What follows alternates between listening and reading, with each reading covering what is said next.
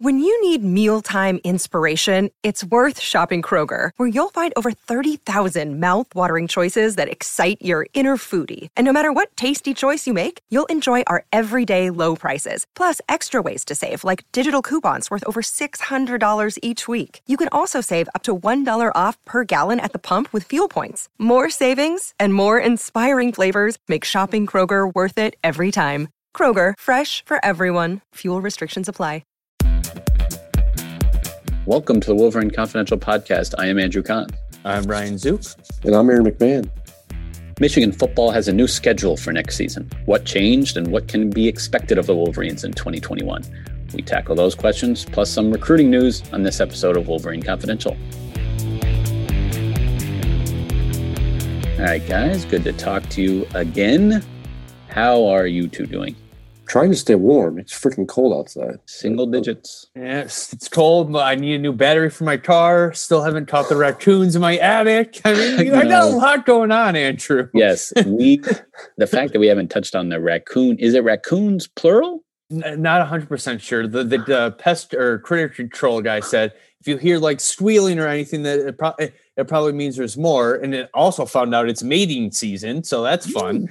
But I heard squealing like early on, and I haven't heard it since. So maybe they didn't find a connection, and one raccoon kicked out the other. I'm not sure. There's more than one raccoon in there. Let's be real. Well, let's hope if it's mating season, let's hope there's more than one, because if not, who's the next warm body in that apartment that raccoon's looking for? Oh, not even funny. Yeah, raccoon. It's not many. How do you sleep? Are you sleeping? I'm starting to, now that the guy came and set the traps and said that they're probably content with just being in the attic and won't likely try and break into the living area. But the first week living at my new place, I would hear it at night and my heart would start racing and I just couldn't sleep. It was terrible. I was You wake exhausted. up and start making sports wagers for the next day and playing some blackjack. So yeah, I mean, I've been better, but we got stuff to talk about. We do have some other stuff to talk about. Michigan football released its schedule for 2021. And I just want to start off with this little quick anecdote. My good friend Rob, I'd call him a loyal listener, but that would be a slap in the face to our actual loyal listeners. But he sent me a picture when the new schedule came out of a magnetic schedule that he purchased that had both 2020 and 2021 Michigan football schedules on it. Neither one of them remotely close to the actual schedules because, of course, last year's got completely revamped. And this year, wait, they've already released magnet schedules for 2021? This was back in early 2020 he bought it because it was. You can buy those like it had the next 2 years. Yeah, next 2 years, magnetic schedule. I thought those were given away like in the first game of the year. I hope it was a giveaway. I hope it was a giveaway for his sake because it was. If not, it was a poor purchase. We got to talk with Rob then if that's not the case. Yeah. So anyway, we've got our games here. The non-conference is all at home this year. So the 9-game non-conference, you only have, if it's a year where you have 4 at home. And 5 on the road, but you make up for it with the 3 home games in the non-conference: Western Michigan, Washington, and Northern Illinois. Doesn't get me very excited. I mean, Washington, we'll see where they're ranked, but that's not particularly exciting slate. Then you get Rutgers at home, at Wisconsin, at Nebraska, a bye, then Northwestern at home, at Michigan State, Indiana, at Penn State, at Maryland, and close with Ohio State at home. So they, it's official. Michigan State and Ohio State are off years now as far as which one's home and which one's away for your 2 chief rivals. I think that makes a lot of sense. Yeah, and you get Ohio State and Penn State now, different years too, as far as maybe those are the 2 better teams. So I don't know. All in all, you get Wisconsin, Northwestern as your and Nebraska is your crossover. So yeah, I don't know. What are your takeaways from the 2021 football schedule? It's before I guess give my thoughts. Important to point out that none of the opponents changed. So before Friday, because this revised schedule was released Friday on Big Ten Network, it was important to point out that the schedule was out beforehand. At least that's what these teams are under the impression they were going to have a schedule. But the opponents haven't changed. So all these opponents that are on the schedule currently were already scheduled to play Michigan.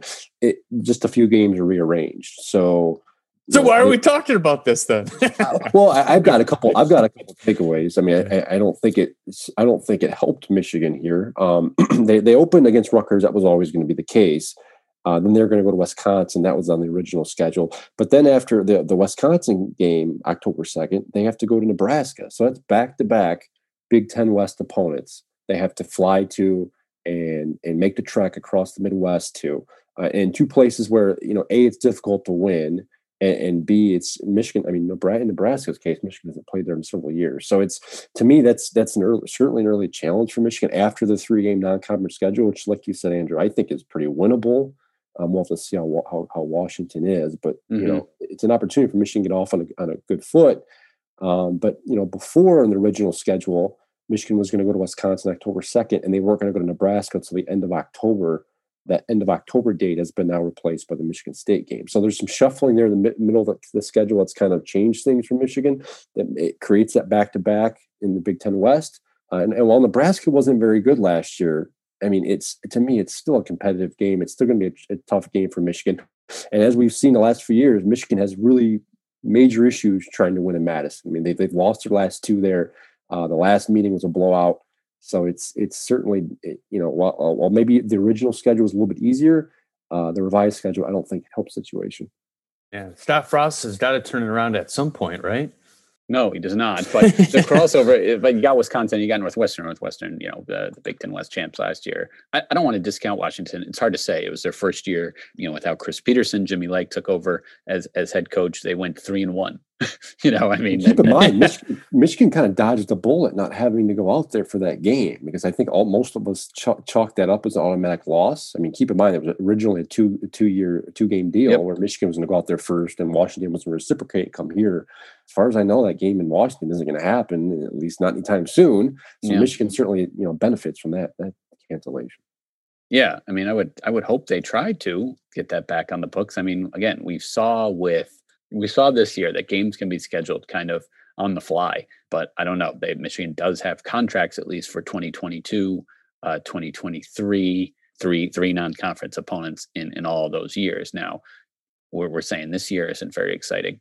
Don't get me started on next year, 2022. Colorado State, Hawaii, and Connecticut are your three non-conference. But wait, it gets better or worse, however you want to look at it. The following year, East Carolina, UNLV, and Bowling Green are your non-conference. So get your season tickets early for that one. Then they start going places like Texas the year after that. Oklahoma's down the road. Notre Dame comes back on the schedule when this podcast will be 25 years old. But we'll see how it all shapes out. That's key, because remember these few years, these immediate next 3 years you're talking about, where they have these so quote unquote cupcake non-conference schedules. Michigan was supposed to play UCLA. They were supposed to play Virginia Tech. They were supposed to play, I think Texas was on the books, and they're no longer there. So it's possible Michigan gets out of those deals in the future. We'll see. But yeah, and they certainly have lightened their non-conference schedule load a bit. I mean, I would say that the schedule, even for this year, given that all the changes that happened from this past year and teams trying to mix and match, I would say it's written in pencil. Last year's was written in the sand, with your finger where the waves are coming in. At any moment it could change. But this year it's pencil. But yeah, I mean, I think overall for me, it's good that Ohio State and Michigan State aren't the same years, right? Because I mean, they weren't for so long, and then you had that conference restructuring, divisional realignment, and all of a sudden they got on the same years. And I know Michigan fans they didn't like that, because it made every other year's home schedule less appealing. Yeah, it's better value, I think, for the season ticket holders. Like you said, instead of getting, I mean, it goes away. It was like 1 year you would get Michigan, like you said, Michigan State and Ohio State at home, which is great. I mean, you get both rivals. It's a loaded schedule. But then the next year, both of them on the road. So it certainly balances things out a little bit more. If you're a player or a coach, I don't think it matters much, because you're going to play them anyway. I don't think players really care, if they're going home or road. It alternates every other year anyway. So I don't think it matters as much to them, but from a fan standpoint, I can certainly see why this would be ideal. Of course, will fans be in the stands in 2021 at the Big House? Will it be packed? Will it be fewer? I have to imagine there will be fans, but whether it'll be full or not, I don't know. It's hard to say here on February 11th. They are. I mean, they did announce last week that they're going to begin accepting season ticket renewals April 1. So Michigan, certainly, it sounds like they've started the process of gathering, interest in season ticket holders and the like. But like you said, I don't know what stadium capacity is going to be like. I suspect if things stay like they are now, or perhaps hopefully get better by the time this fall rolls around, they can have 50% capacity maybe. I know there were some SEC schools and some schools down south that were rolling with 20-30%. I could certainly see that. But again, I think whatever the decision is made, I think it's going to be at the Big Ten level again. Because remember, it was the Big Ten's call to not allow public purchase of tickets for home games. Now, some stadiums were letting parents and family members in for certain games. The state of Michigan restricted that toward the end of the season. So I suspect whatever ends up happening, it'll probably be another Big Ten level call, especially if restrictions are still in place in certain states. Do you guys have any other comments on Michigan football scheduling, or should we move to recruiting? Next, let's move on. One more thing. Zook was done before we started. So hang on. The Michigan does get Ohio State at home again. Now that was expected. That was on the original schedule, but that means I think that's 2 straight games. Michigan gets Ohio State at home. Now I'm not saying that's going to mean anything. I think Ohio State's going to be a loaded program again. They're going to probably be the favorite to win the Big Ten. I suspect they'll probably do it again. But it is noteworthy, I guess, in terms of the rivalry. Yeah. All right, Ryan, why don't you tell us about recruiting then? What's been happening lately since our last episode?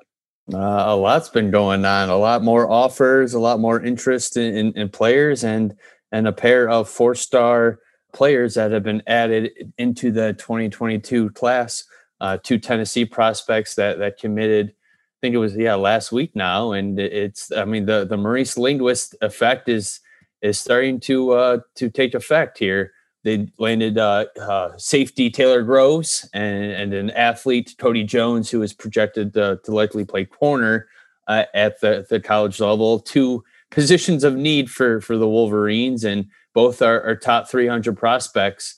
So the Michigan Linguist just offered them since he took over and build a quick rapport with both, and they felt comfortable pulling the trigger. So a couple of nice little wins there for Michigan early on in the 2022 class. Yeah, I mean, they're rolling right now. Staff certainly had playing a factor. They're getting guys. They're getting highly touted guys. They're making inroads in other areas, other states where I think they need to. But like before, I mean, they're going to get talent. Michigan will get talent, I think, no matter what staff they put together. The key is going to be developing these guys and turning these guys into next level athletes that can compete with the Ohio States and compete on the national level. So we'll see. I mean, some of these guys coming in right now, I mean, we're not going to really know for another year or two whether they're the real deal, whether they're good enough. Right. But certainly, whatever you expected, I think Michigan's with the new staff, they're hitting it. I would say they're hitting it out of the park at this point. There's a lot more work to do, obviously, especially from a coaching perspective. But yeah, so far so good. And we've talked a little bit about this before, but Linguist is connections in Texas, and being a Texas native and having coached at Texas A&M, having coached for the Dallas Cowboys. I spoke with a high school coach in Texas this week, and he raved about Linguist's ability to just connect with these kids, and just the cachet he kind of carries in the state is really impressive. I mean, Texas football, high school football is a little bit different than some other places. I mean, it's a fraternity, and you have to do a lot to win these kids and coaches over. And it looks like the Linguist kind of has that mold to be able to do that. I mean, he's a young guy. He has some experience, and what impressed the coach I talked to the most was just like, I mean, he's still learning. He's talking football all the time with coaches and these kids. And it seems like he doesn't think it'll be long before there's a little bit of a pipeline from Michigan or Texas to Ann Arbor, but it'll be tough. I mean, there's Texas there, there's Texas A&M, there's Texas Tech. And then a lot of the Southern schools like to go into Texas too. I mean, there's a lot of talent there, but a lot of competition. Ohio State's gone in there and landed some big names. So Michigan will have its hands full to try and land a few of these guys, but I think they have the right guy in Linguist to maybe win a few of these battles. You didn't even mention TCU. Okay. Yeah, TCU, TCU, Texas State, Rice, North Texas, Houston, Baylor, yeah, UTSA. There you go. Okay. Hey, UTEP. man, they had a good year. They got in the bowl game. UTEP, yeah. I think we hit them all. SMU. Yeah, there's Florida. I mean, there's high school talent all abound. There's a ton of Division I programs. There's just a lot of football. It's a football-rich state.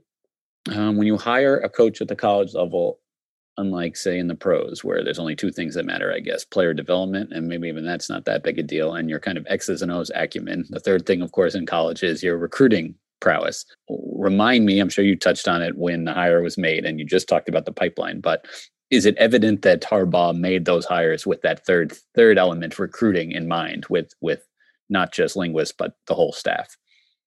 I think there's no question about it. I mean, I think it rings true more so on the offensive side of the ball, where he moved on from Ed Warner, who I think was probably his best talent developer, especially on that side of the ball, and he replaced him with probably Michigan's top recruiter, Sharon Moore, and added Ron Bellamy, who is noted high school coach in the state of Michigan. So I think there's no question about it. I think Jim realized that they needed to take a step forward with recruiting. Now, he may not say that publicly. He'll get asked when we talk to him for the first time, whenever that is, and he'll probably sidestep the question or say he likes their individual traits or whatever.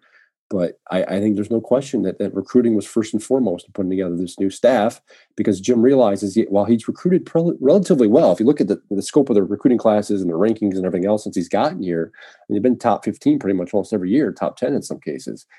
But it's about getting that elite level talent, that 5-star talent consistently to compete with Ohio State. And they've been able to do that. And I think if anything, adding some of these guys puts him in a better position. Yeah, it is a little bit risky to get rid of the one coach in Ed Warner, who was able to take the not 5-star and 4-star guys and turn them into solid players at the college level too. So yeah, that was the one move that kind of surprised me, but I get kind of where they're coming from and trying to beef up their recruiting efforts. But yeah, I mean, you can't deny what Ed Warner was able to do here in his couple of years at Michigan and develop some of these alignment into NFL prospects as well. So we'll see if that backfires or pays off. Yeah, I'm glad you brought that up, Aaron, because I've been meaning to ask you even off air, if you will, about the Warner move, because it surprised me too. It's no surprise that he landed elsewhere. Yes, didn't he already?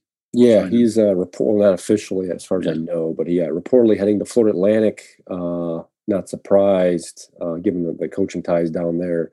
Mm-hmm. But yeah, I was surprised to see Jim move on from him. Ed's a guy that's been around a while. He knows how to run an offense. He's got that kind of talent development acumen. I don't think he's a home run level recruiter, and I don't think he would admit to that. But he can identify guys and develop them, and that was something we saw the last few years since he's got here. So to see Jim move on from him was a bit surprising. His contract was up. But like I said, I think there were ulterior motives there. I don't think it was personal. I think it was more of just a professional move.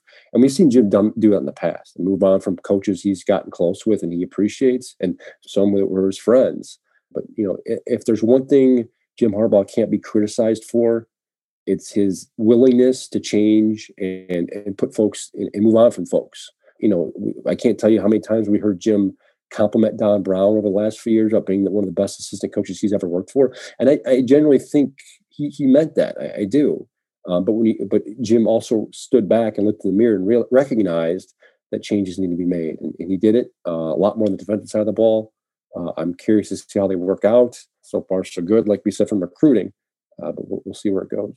All right. Well, I mean, I think we brought you up to speed on what we promised in the intro. A little bonus news here. I guess you've got the women's basketball team returning to action tonight. The men's basketball team is not. They're waiting till Sunday, which I don't know. Make of that what you will. But bottom line is the Michigan Athletic Department is open for business again, and many of the teams have returned to practice, and some, returning to games. Hockey Saturday and Sunday too. There you go. And the women are on Big Ten Network, I see as well. 6:00 Eastern time tip at Purdue.